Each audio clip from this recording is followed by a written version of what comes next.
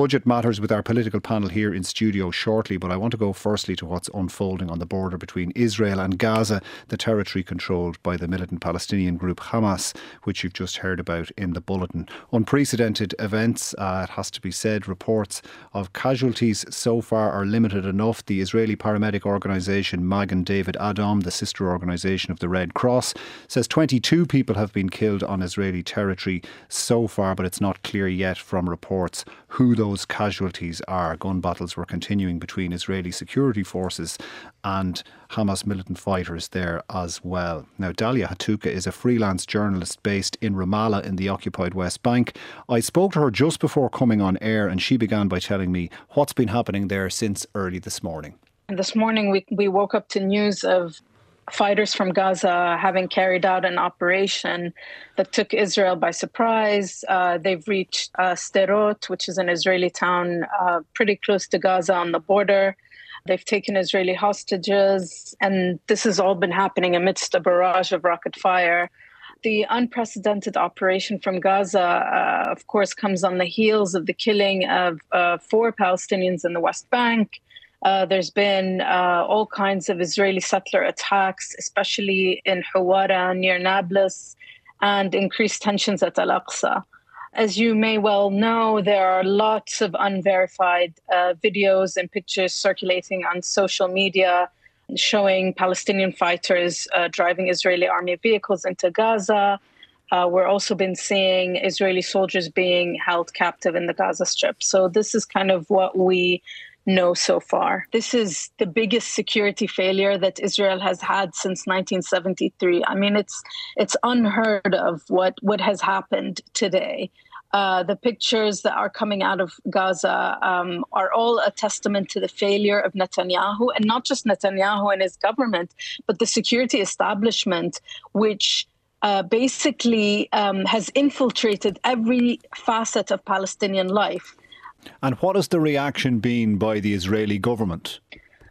So the Israeli government took its time, actually. I mean, 3 hours in and we hadn't heard anything from them. And then finally, Netanyahu came out and said that he declared that Israel is at war. And he says he will respond to what he called the enemy in a scope and scale never experienced before. I think we should take him at his word. He is in a very difficult position in front of Israelis who are seeing these morbid pictures and videos. They haven't seen or witnessed anything of that intensity before. So he really is in a position where he has to act, and we can expect definitely mass operation in the next few days, I would say. And what has Hamas said to give an insight into why this operation was launched by militants, and indeed what have other groups been saying?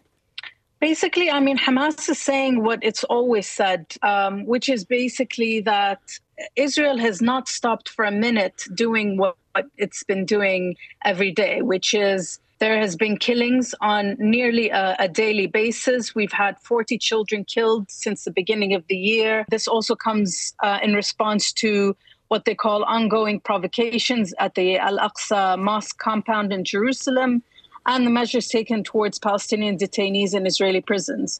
And as well as you well know, Gaza has been under siege for many, many years, and it's a pressure cooker.